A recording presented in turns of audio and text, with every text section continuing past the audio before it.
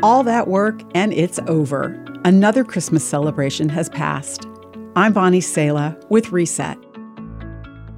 It's the day after Christmas, and all through the house there are piles of wrapping paper, cast-off toys, and unwanted gifts to be returned as soon as possible. Was there any connection at all between the focus of your Christmas holiday and what drives and motivates your life after the decorations are gone?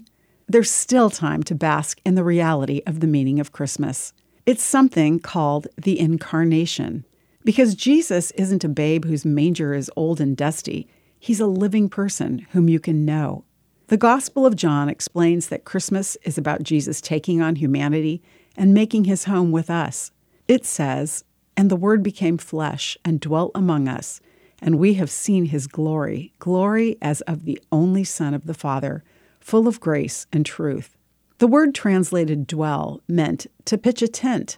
The Message paraphrase of John says, "The Word became flesh and blood and moved into the neighborhood. We saw the glory with our own eyes, the one-of-a-kind glory, like Father, like Son, generous inside and out, true from start to finish."